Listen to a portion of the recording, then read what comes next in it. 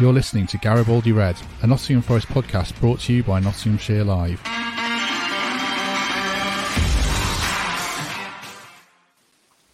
Hello, welcome to Garibaldi Red. The end of the World Cup is drawing near, and we're recording this before England play France, so we can collectively celebrate or commiserate and look ahead to the return of Nottingham Forest and the Premier League.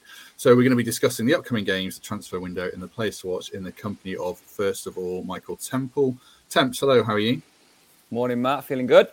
Good. And our second guest today is Greg Mitchell. Greg, how are you doing?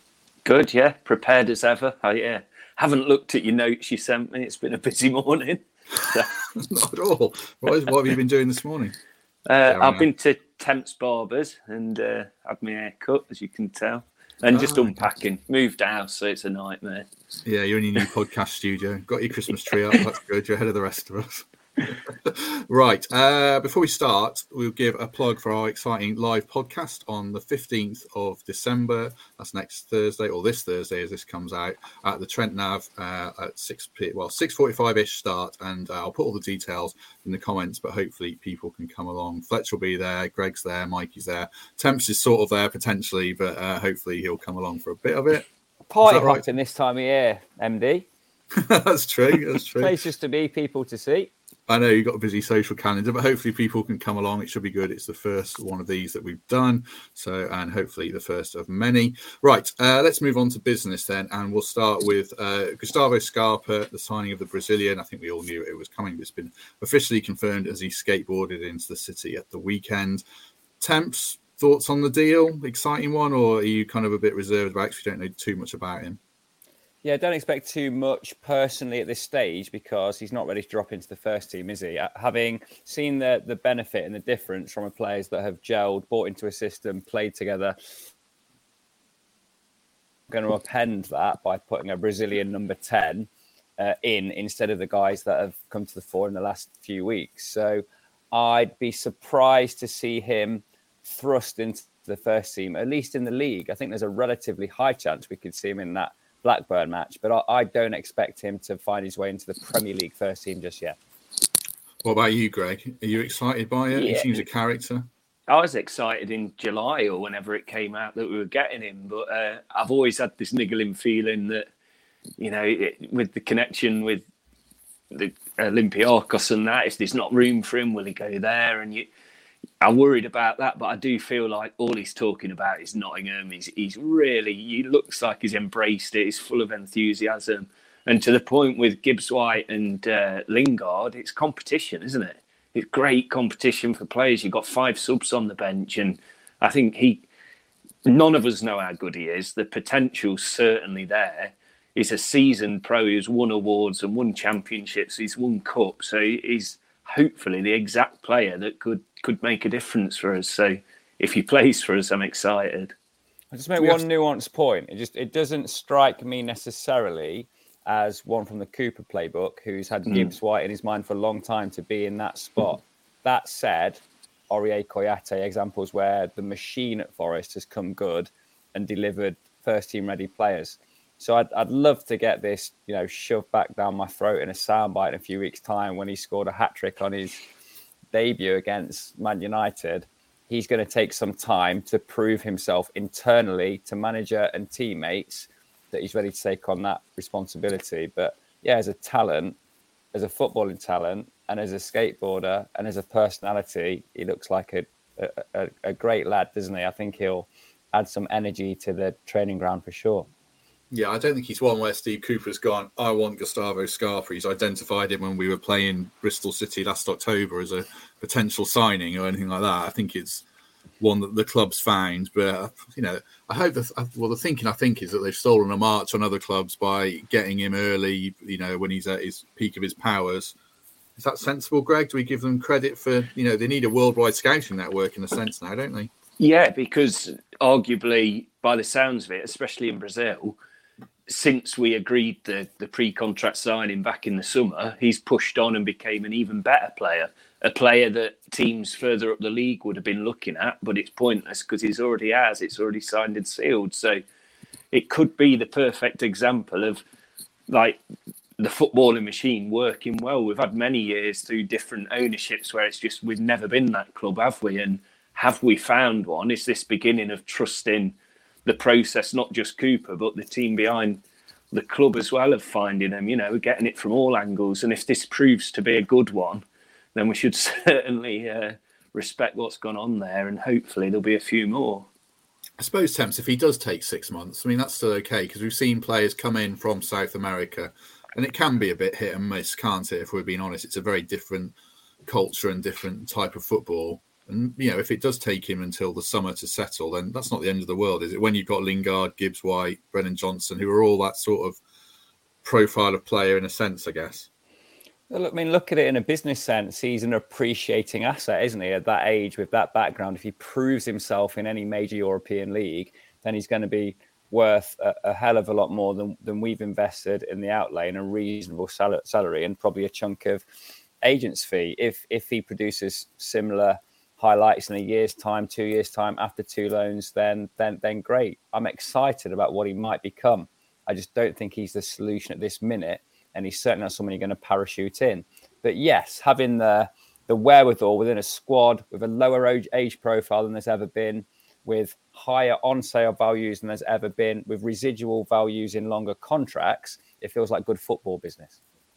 Looking at the rest of the window, I mean, obviously it's not going to be like the summer. That's not going to happen with 23 signings. I think there's going to be some business, not like full-on heart replacement surgery, but not like, taking your appendix out. Somewhere in the middle, it's going to be a bit of work done. What kind of thing do you think they need to do, Greg? What would you like to see?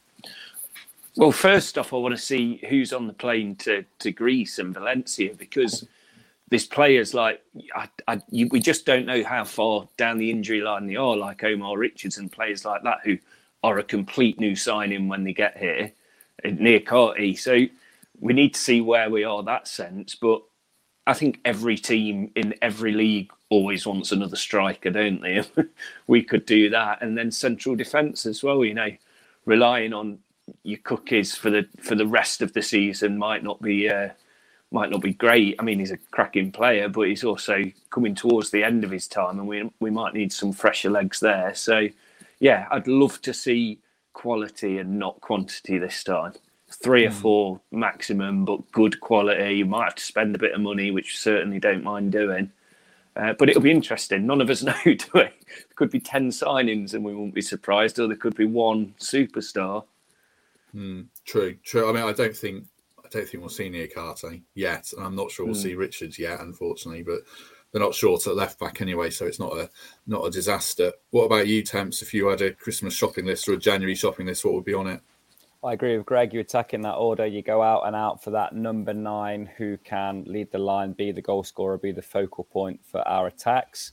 You hope and pray that the resilience and the right combination at centre half comes from within, but you accept that there might be someone out there that can improve the options that we've got at this moment in time. So, yeah, I'll echo what Greg said. Number 9 would be at the very top of my shopping list. I'd be sniffing around some centre halves as well, if we can improve the quality of what we've got at the minute, rather than just putting another car in the car park for a player at the same level. These signings need to be impactful. They need to be first team ready.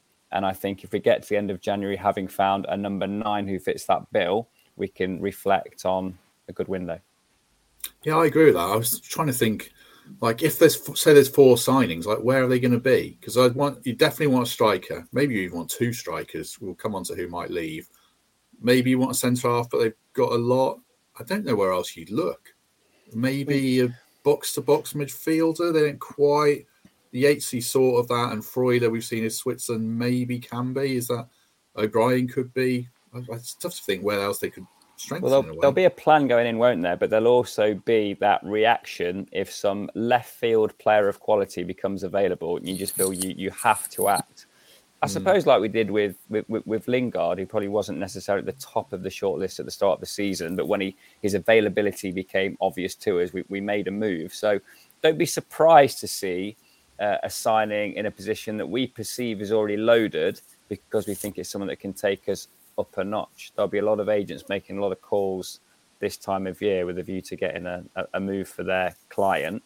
and we're in the Premier League now, so the numbers will be higher, as will the quality of the player on offer. So, yeah, despite it being obvious to us what we think we need, there could well be a left field surprise that catches us all unawares. Do you try and do a deal for Dean Henderson in January to free up a loan spot, or do you wait and see if you're in the Premier League, Greg, next season? I'd do a deal for him straight away. He's clearly our number one goalkeeper. Clearly, from his words in the summer, doesn't really have a future at Man United, but he's going to be a Premier League goalkeeper somewhere. Let's tie him down and get him with us. Definitely. Yeah. What do you think, Thames? Greg makes a good point. I think he's burnt his bridges at Man United, hasn't he, a lot? I'm Dean Henderson. I'm not signing a deal with Forest now. Okay, if it was us, of course, we'd commit forever for no money. But think of Dean Henderson with that self-awareness that he's in the top 4, top 5 English qualified keepers at the minute, and probably perceives himself to be in the top 7, top 8 Premier League goalkeepers. He knows his worth. He knows he has to operate in the Premier League, and he knows he can't take a risk of taking a relegation on the chin and trying to find his way back into the top flight. So I'd be very pleasantly surprised if Dean Henderson committed to us now, not for a lack of Forest trying or me thinking it's good business or wanting him to be between the sticks for the foreseeable. I just think he'd want certainty of Premier League status before he commit to Forest. Yeah, it's interesting because it's such a specialised position. There's only so many slots in the Premier League. You kind of think, yeah, like you say, one of the top 4 English keepers, but where's he go that's better than Forest, like going abroad? Maybe Spurs with Lloris getting a bit older, but then would they go abroad? He doesn't want to end up being back as a number 2 at a top club, does he? Like an Arsenal or something. So it's an interesting conundrum for him. Let's talk about outgoings. I mean, I suppose, Greg, Cafu, Taylor, Colback, it would be a bit sad to see some of those go, but do you think it's probably time for them to move on in January? Yeah, I'd be really sad to see Cafu go. I mean, and Colback, of course, but Cafu deserves football. He's a cracking person. He's clearly one of the squad that all the team like and respect, and he deserves to play football. So there should be the top championship teams fighting to get him, and I'm sure it won't be an issue. But if we're talking about 3 or 4 players coming in, obviously we've got to make room for them in the Premier League squad, haven't we? And I think it's only Biacone that's out for the season, so that's one free spot. Other than that, players from this 25, if I'm right, are going to have to leave, aren't they? Or be dropped down and said, you're not playing for us again this season, to make room. So, like every single team in this league, it's the same situation, but it's a real interesting and new one for us, really. Yeah, they're going to have to go, aren't they? Like Greg says, because Colback's in the squad, Cafu and Taylor aren't. So someone who's come in the summer is likely going to have to go, aren't they, Thomas? I think I could name one at least, maybe 2. What about who would you be looking at there? Well, you've nailed the obvious ones there, but I'd be looking at the profile of the players that would come in, and we can't be romantic about this. We've got to replace good players with better players. So if we sign a marquee striker, that probably means making a very difficult decision about Sam Surridge or Tyrell Awoniyi, who are going to find themselves in a worse position at the end of this window if the shiny new toy walks in through the door. So I wouldn't be surprised to see that decision be made in the context of who we sign. Clearly, if a centre-half comes in, there's going to be risk for Bardet, maybe even Bolly, despite having found himself in the spotlight last couple of games. I don't think he's the player that we want in there long term. And how are you going to react if Sam Surridge comes knocking on the door saying, you've just signed a striker, I don't feel I've had enough game time pre-Christmas, get me out on loan please, gaffer? So that sort of conversation will be forced by 1 or 2 squad players who are getting minutes from the bench, who see their opportunities limited by whatever walks through the door. So yeah, that would that's the way I'd go. I'd look at the profile of the player that's coming in, work out pretty quickly whose minutes they're stealing, and try and arrange a low move for them sharpish, because you don't want players sat in your car park earning a wage, not in that 25, just hanging around the place when they can really add nothing from this point on in the season. I think I'm right in saying the registration window stops at the end of January. You can't pick and choose and make moves in and out of this 25. So we have to be brutal. Yeah, I mean, I think like Bardet, you mentioned, I wouldn't be at all surprised if his loan ends, if he's behind, the players that have played obviously at the moment, and the feeling is he's a bit raw and a bit young, and it's a bit of too much of an ask for him. Then there's sort of pointless him being here in a sense, and maybe you send him back. And you're right about Surridge. The one I was looking at, Greg's probably Emmanuel Dennis. I mean, he hasn't had that many minutes, but I'm not sure where he fits because he's not. I don't think he's an out number 9. So it's him and Brennan are playing for the same place. But it's someone like that, a big summer signing, perhaps going to be sacrificed and shake hands and say thanks very much, but we're looking elsewhere now. I think if we got him out on loan, but it's recouping some of that money, isn't it? Is that going to stop us saying not for us? Was it 20 million or whatever? I can't remember now, but. There's a lot of money to say after 6 months didn't work, move on. I mean, respect if they can do that, but I'd be really surprised. But if you were just looking at it on paper now, then there's not really game time for him, is there, at the minute? There's quite a few people around there, and he's not, as of yet, shown that he's going to be the guy. I suppose that's the hazard of 23 signings in the summer. You had to build a squad quickly to compete. If they got in short on numbers, then they'd be here now needing 10 more players. So now they're in a bit of a difficult spot, but they had to do what they had to do in the summer. We've debated that, Steph, or they did a bit much, but business needed doing. Looking ahead to the second half of the season, you would have known this if you'd read the notes, Greg, but I said, can you pick out a player each that you've got high hopes for? I'll start with Thames, and then I can do one. But who are you looking at? You think this is going to be a big 6 months for them? Who's going to do well for us? I'll give Greg some thinking time here. I could have pulled out any of the dribblers, the ballers, the creative players in the final third. I'm gonna land on Morgan Gibbs-White because I think he's the one that's perhaps most guaranteed the minutes and has shown why Cooper rates him so much. Watching that piece with Phil Foden and Steve Cooper in the build-up to the game in the week was really interesting for me because it showed lots of clips of Gibbs-White in that England under-17 side where he was a very prominent player in going on that run to win the World Cup. And more importantly, coming from 2-0 down to beat Spain 5-2.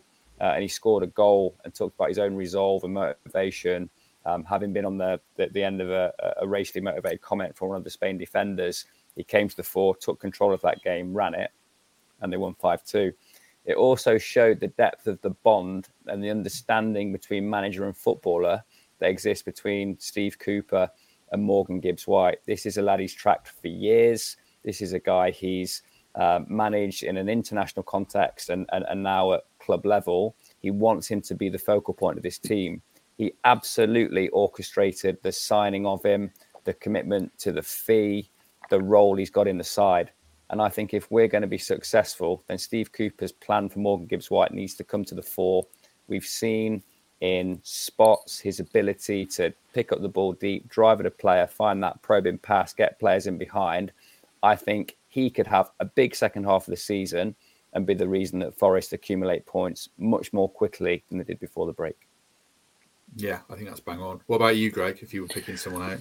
Well, this just shows why Scarpa's going to have such a tough time because I'd say Lingard, purely because that Spurs Cup game, then I think it was the Palace game, he showed that form from West Ham that got the whole country excited again about how good he could be. And, if he could make England teams, which unfortunately, the way it started at Forest, he was never going to get in it, was he? But he's shown the type of form that the whole country was excited about during that West Ham time. Just for the last couple of games, it's just gave us that little bit to get excited about. And Gibbs-White, Lingard completely improved Johnson again. They give Johnson that confidence that he had with Spence and players like that. And I just think those two are the key. So yeah, Gibbs-White and especially Lingard, just showing what we'd all hoped he was going to bring to the table. They were the two I was going to pick out as well. I mean, Forest can't keep winning games 1-0, they're going to need to score more goals. And I think those two are the key to it. And like Greg says, you elevate those two, you get more out of Brennan Johnson, I think, in terms of numbers as well. And whoever the number 9 is, I don't think Lingard and Gibbs-White are going to play the next 23 games together or whatever it is. I think probably Jesse's going to be a bit more in and out than Gibbs-White, but I've got high hopes for him. I think he looks fitter, and everything you hear about him is he's got a really good attitude and he's fitting in really well. And it feels like, I mean, the break came at a bad time for him, but I think he can, he's been a bit ill, but if he gets back at it, then I've definitely got high hopes for him going into the second half of the season.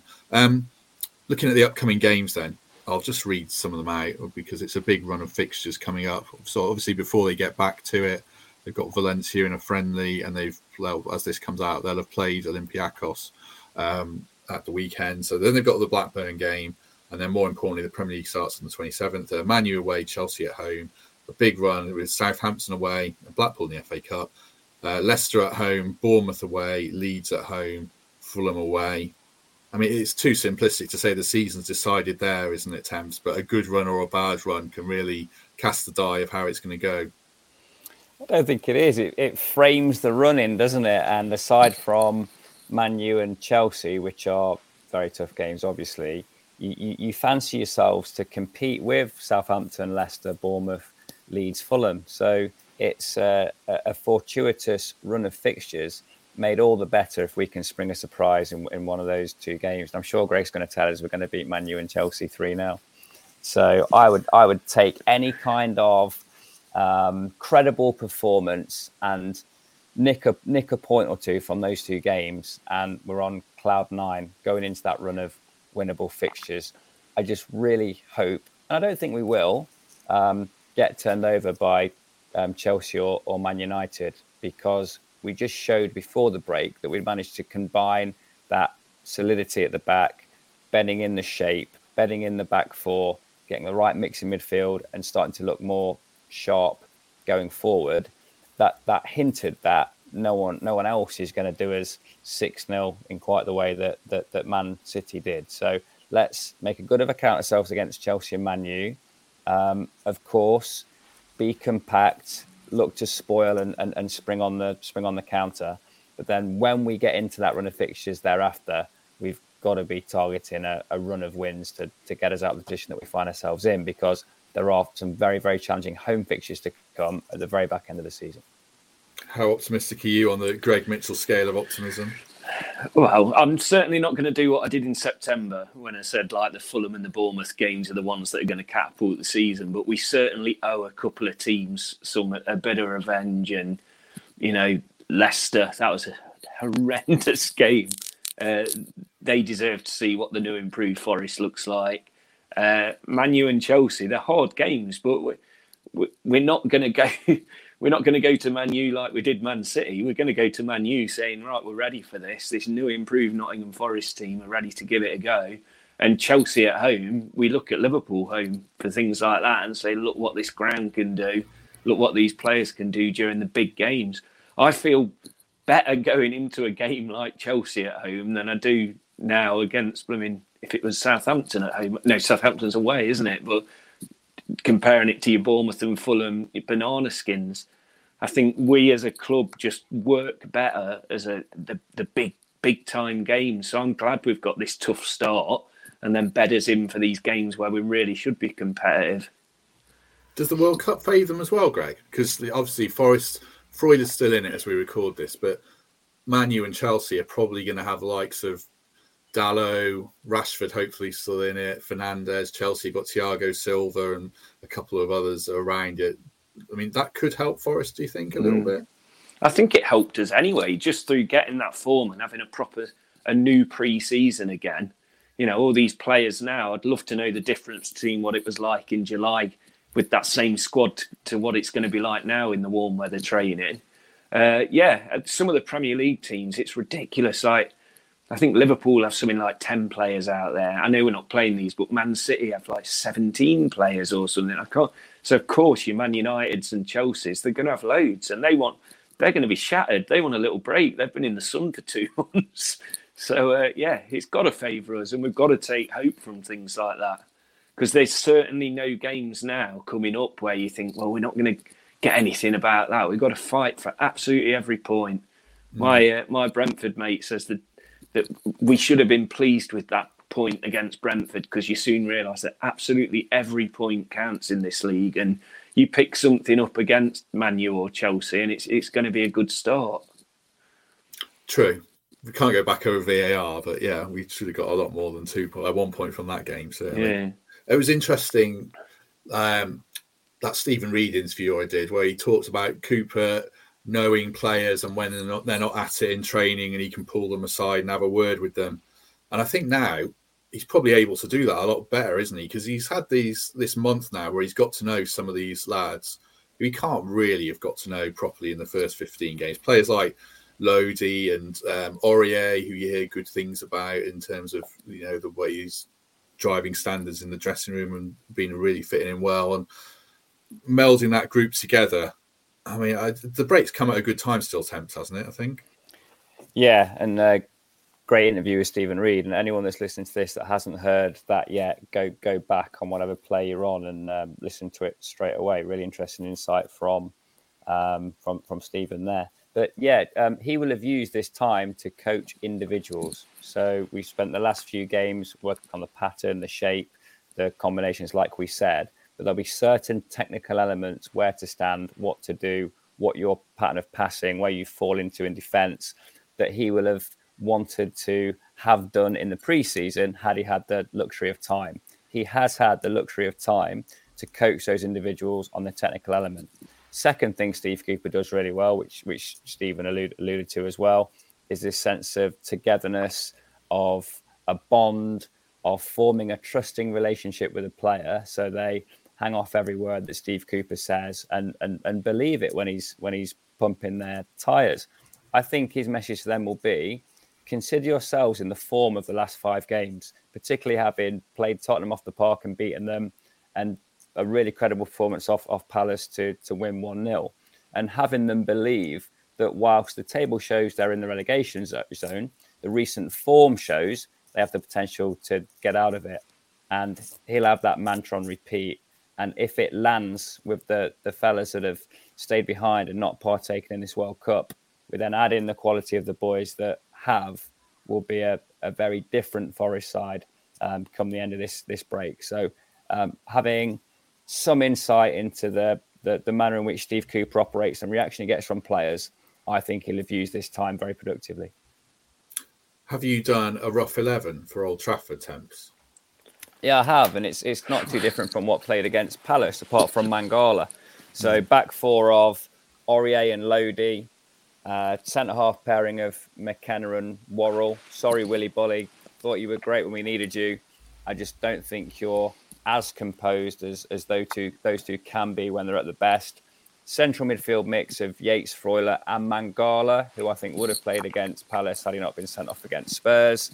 And Lingard left, Johnson right, Gibbs White through the middle in a kind of interchangeable dynamic. And of course, Hendo's in goal. So 4-3-3 for me. Oh, sorry, no, Hendo, of course he's not. Yeah. What a mistake that is. So, yeah, 2 changes for me. Mangala comes in and Hennessy by requirement. Okay, that's good. I thought it branched off into a couple of players we could talk about before we go. I mean, you mentioned the centre halves there. I'll come on to Bolly, but Joe Worrell, Greg, I don't think he's nailed on at all by any stretch now, but you hope, we don't pick the team obviously, but would you hope he keeps his place and has an opportunity to prove himself in the next 10 games or so? Yeah, because I imagine, he's club captain. He wants to play every single minute of every single game. So he must be disappointed with how the first half of the season's gone. So if anyone's going to benefit from this long break we've had, it's going to be Joe Worrell. And he did start to play again, didn't he? And he showed his captaincy within him. So I think out of all those players, he's the one who's going to benefit more. And of course, this is what I was hoping for. Freuler's having an excellent World Cup. You always hear those players like World Cup players who you suddenly sign and you're like, who's that? And I just feel like he's going to come back a different player, even better than how he was showing us towards the end of this first half of the season. So I'm excited. I love Temp's team as well. I think it's great. Mangala, I think he's suited to be an away game starter more than at home. And it's exciting. It is exciting. And with the cup games, Hennessy, he showed he's as good a keeper, and his distribution's arguably better than Henderson's. So when we're not going to have a lot of the ball away at Man U, that's going to be key for us.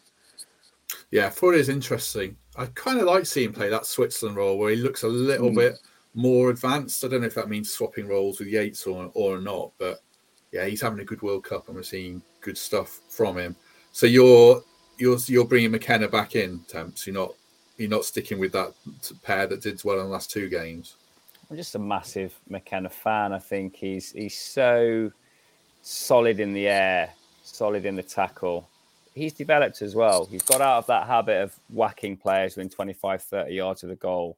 And he learned that lesson against West Ham when Ben Rama then hit the woodwork twice from free kicks that he's conceded. So he, as our most accomplished defender last year, has done the video sessions, listened to Cooper, realised he needs to work on things. And I think he's the one with a long-term future at the club. So Bolly, for me, proved me wrong in the sense that he played well against Palace and also won his headers, won his tackles, but just looked that little bit less comfortable with the ball. And I think over the course of a run of games, we see some of his flaws more exposed. So yeah, I'd like McKenna and Worrell to become the dependable partnership that we all think they can be. They're going to have Niakate breathing down their neck at some point, and they've got a scouting team out there trying to find a reinforcement / replacement. So it's on them to prove that they're going to keep those shirts, but I hope they start in possession.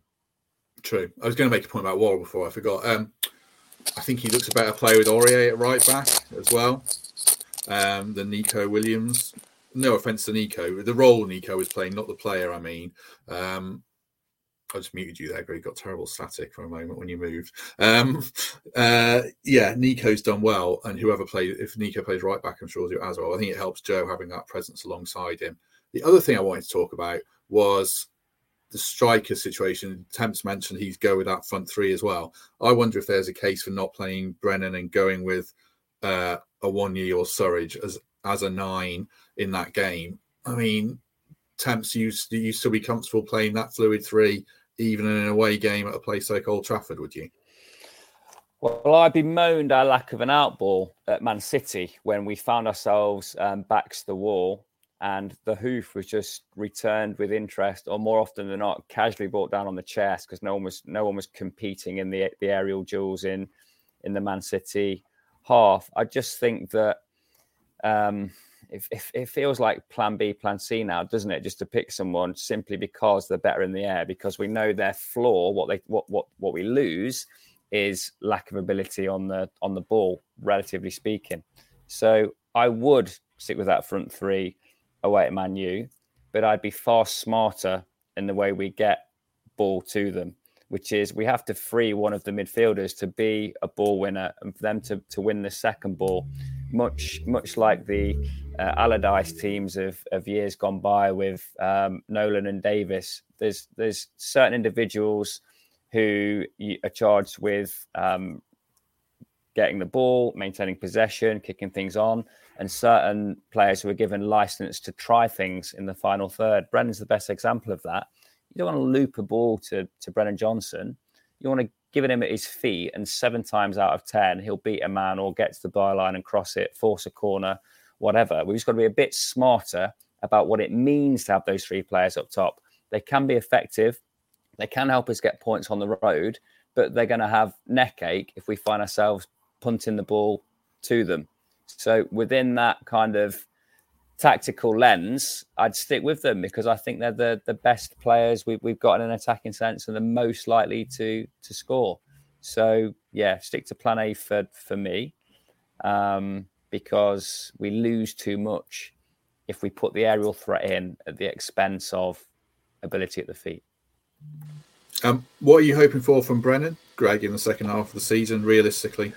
It was disappointing to see the lack of his game time, wasn't it, in the World Cup? I know he only had 3 games to play and he didn't play a lot of that. So expecting him to be frustrated about that and show what he could really be about.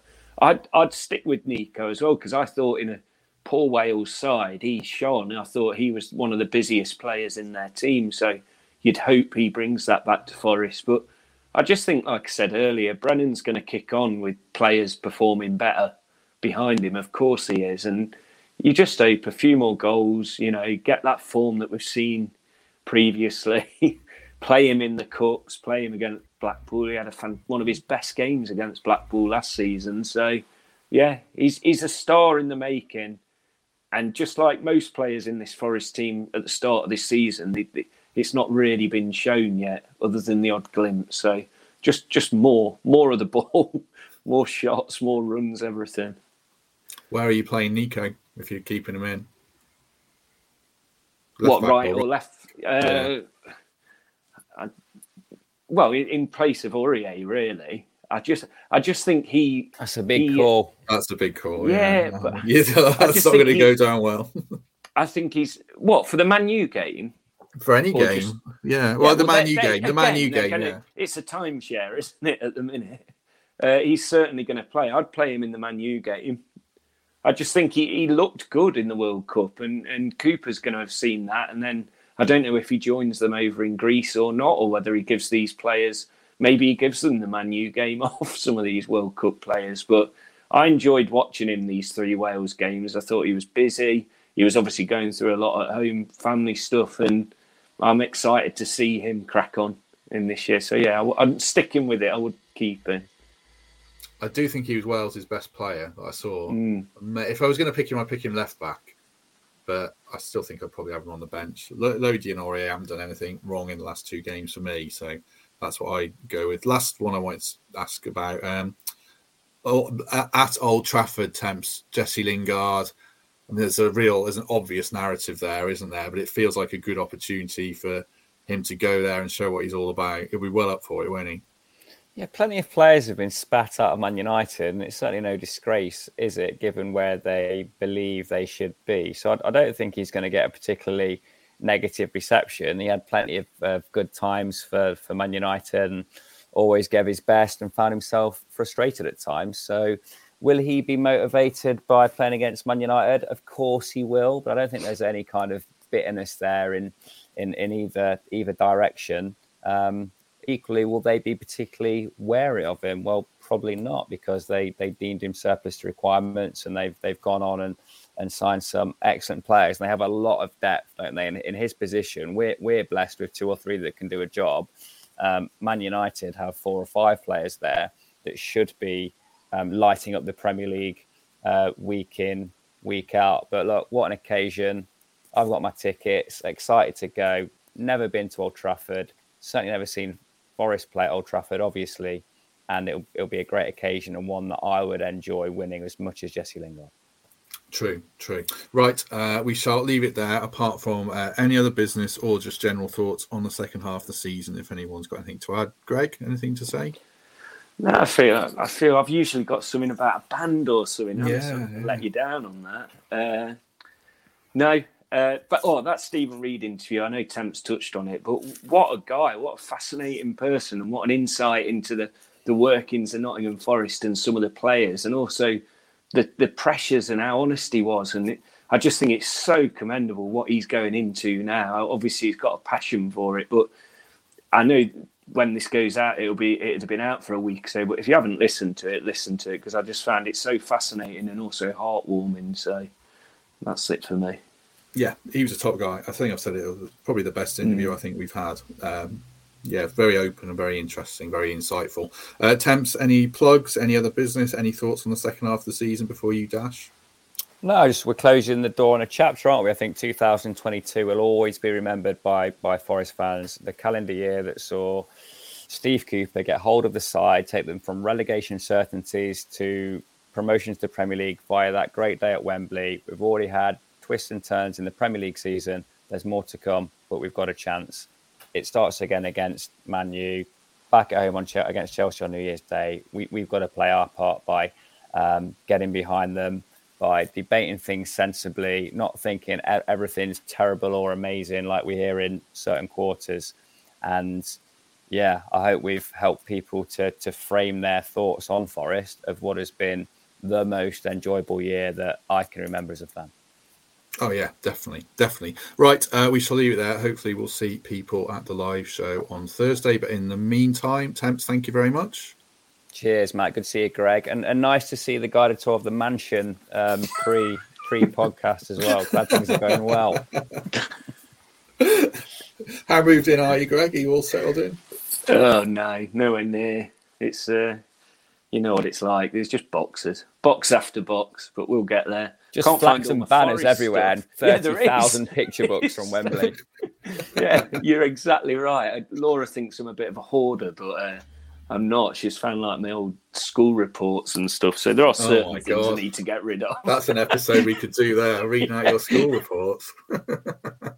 Right, we'll leave it there. Temps has got a dash. So thanks very much, everyone. Have a good week, and we shall see you soon.